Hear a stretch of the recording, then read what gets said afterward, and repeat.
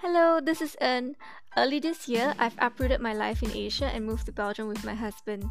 Between language learning and the ever changing restrictions because of COVID 19, it's been a little crazy.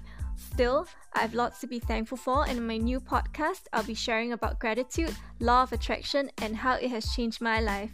I'm currently on my fertility journey, so I'll be talking a little about that as well.